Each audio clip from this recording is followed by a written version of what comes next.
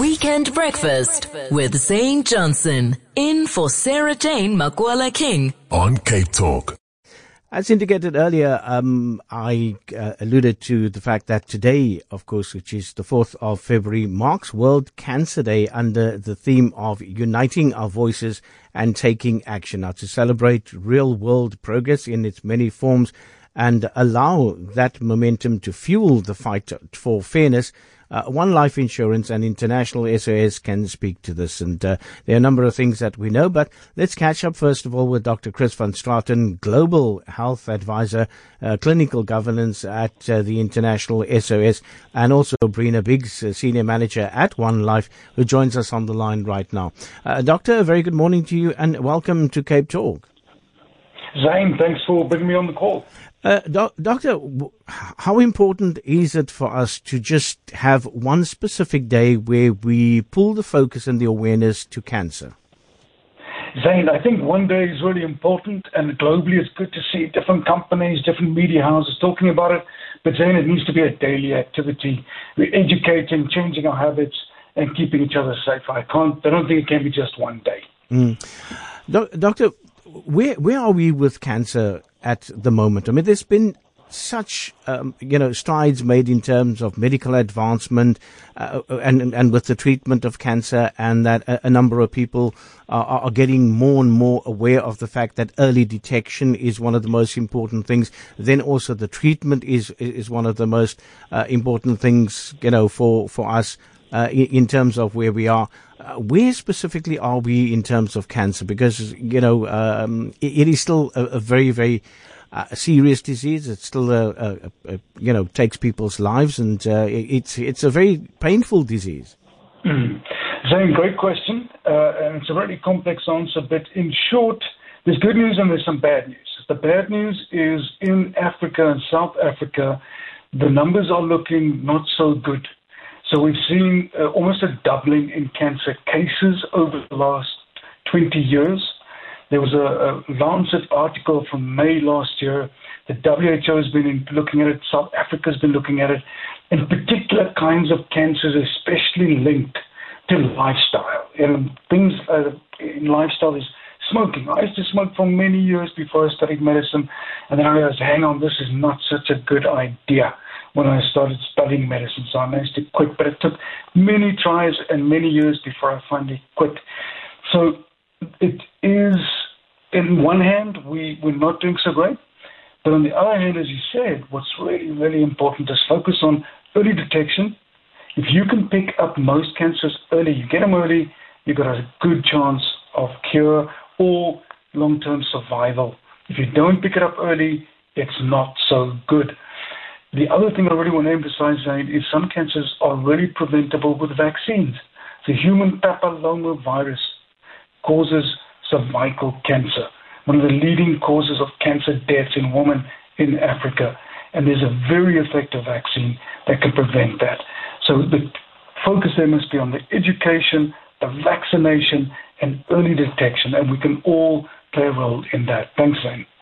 Chatting to Dr. Chris van Straten this morning, and it's World Cancer Day on the 4th of February, and it marks World Cancer Day under the theme of uniting our voices and taking action.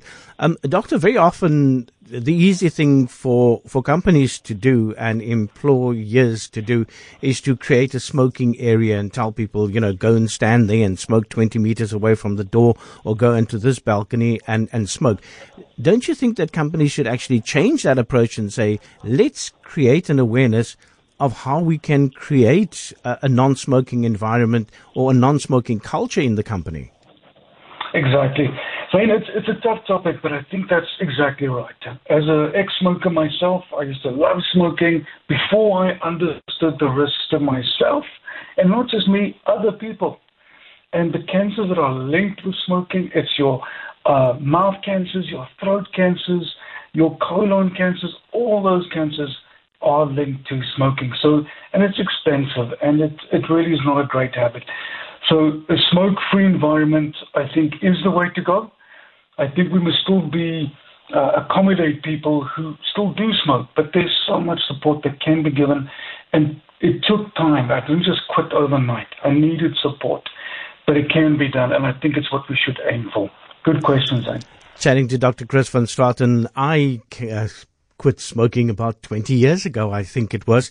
And it was just the fact that it was the fast and, you don't smoke during the fast. And what's the use of having one cigarette per night? And I said, if I can do that, then I can actually just quit smoking. So if you've quitted smoking, if you've given up smoking, and what was the challenge in giving up smoking, I'd love to hear from you on 0214460567 and on the WhatsApp line on 0725671567. It's World Cancer Day, Saturday, 4th of February, and it's under the theme of uniting our voices and taking action. Brina Briggs is the Senior Manager at One Life Insurance. Brina, very good morning to you and welcome to Cape Talk.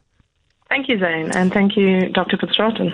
It's good to be here. We're not actually only chatting about smoking as as a contributing factor to cancer. We're also talking about breast cancer.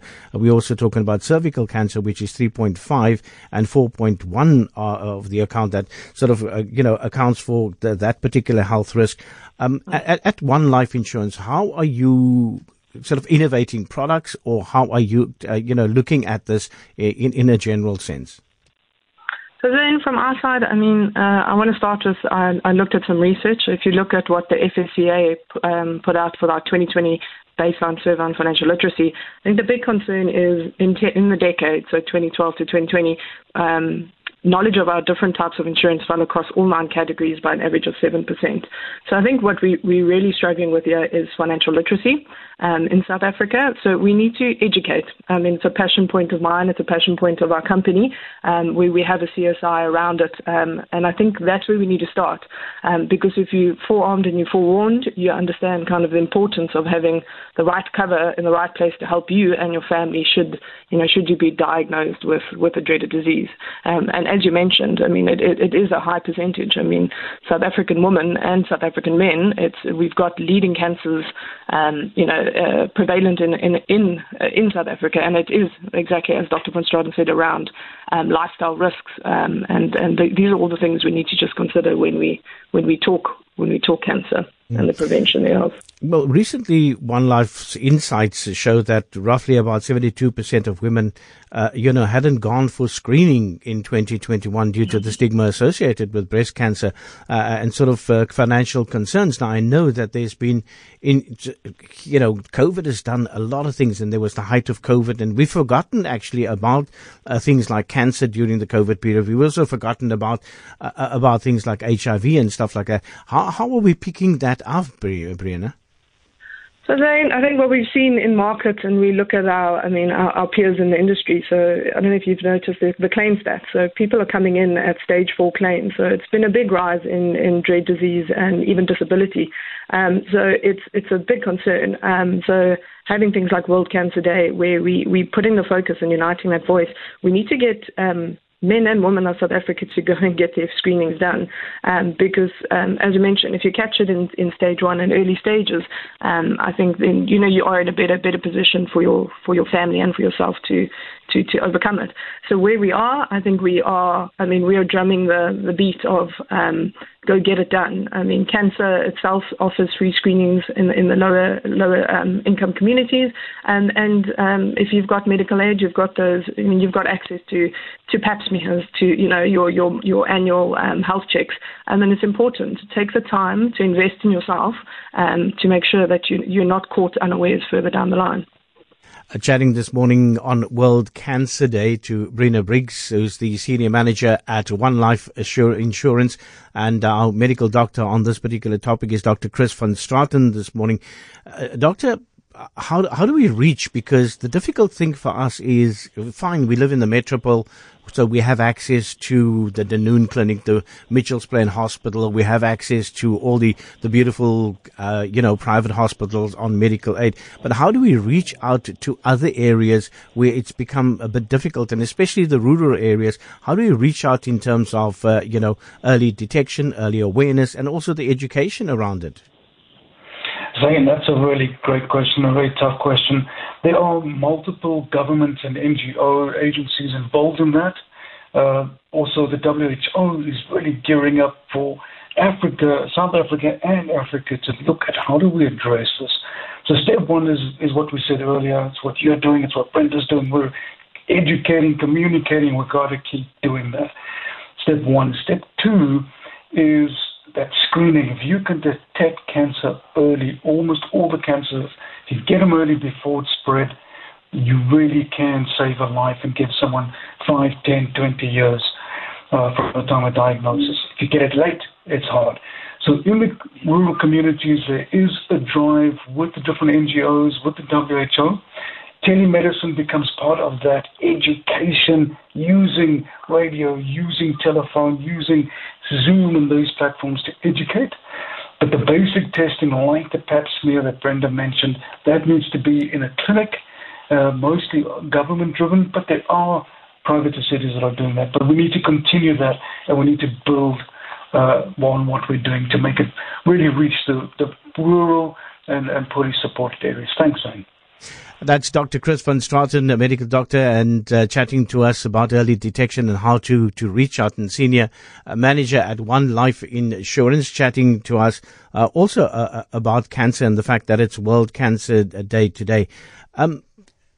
Brina, how do we, treatment of cancer is a very expensive thing. And I've known people who have had medical aid and, it actually runs out during September, October, and then they've got to wait for the new medical aid to kick in January. So how do we get around that? And what is it that sort of creates the cost that is so expensive?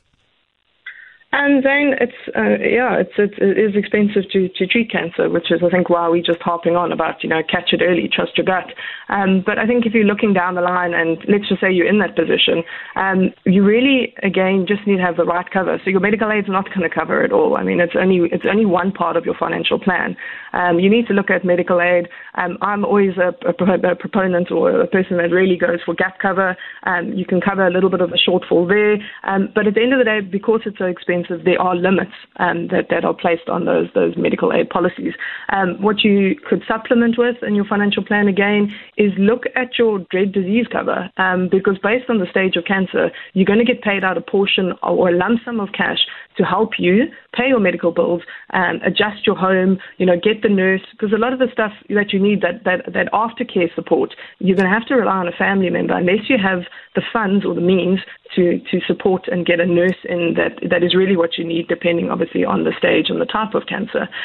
So really, when we look at even our stats, our One Life stats, only 21% of our clients in the men have dread disease cover, and only 36% of our female clients have dread disease cover. So we still got a long way to go to educate to get that cover, and it's really important. It was definitely one of the first of my financial plans with my life insurance, to make sure that I've got that cover should anything happen to me. So I really would if I could speak out and unite that voice, it's early detection, and make sure you're considering your financial plan. And if you don't understand it, speak to a financial advisor, or go Google it. And there's a lot on financial literacy at your fingertips if you spend some time looking for that information. I always say, Brina, chatting to your financial advisor is an ongoing conversation at different stages of your life.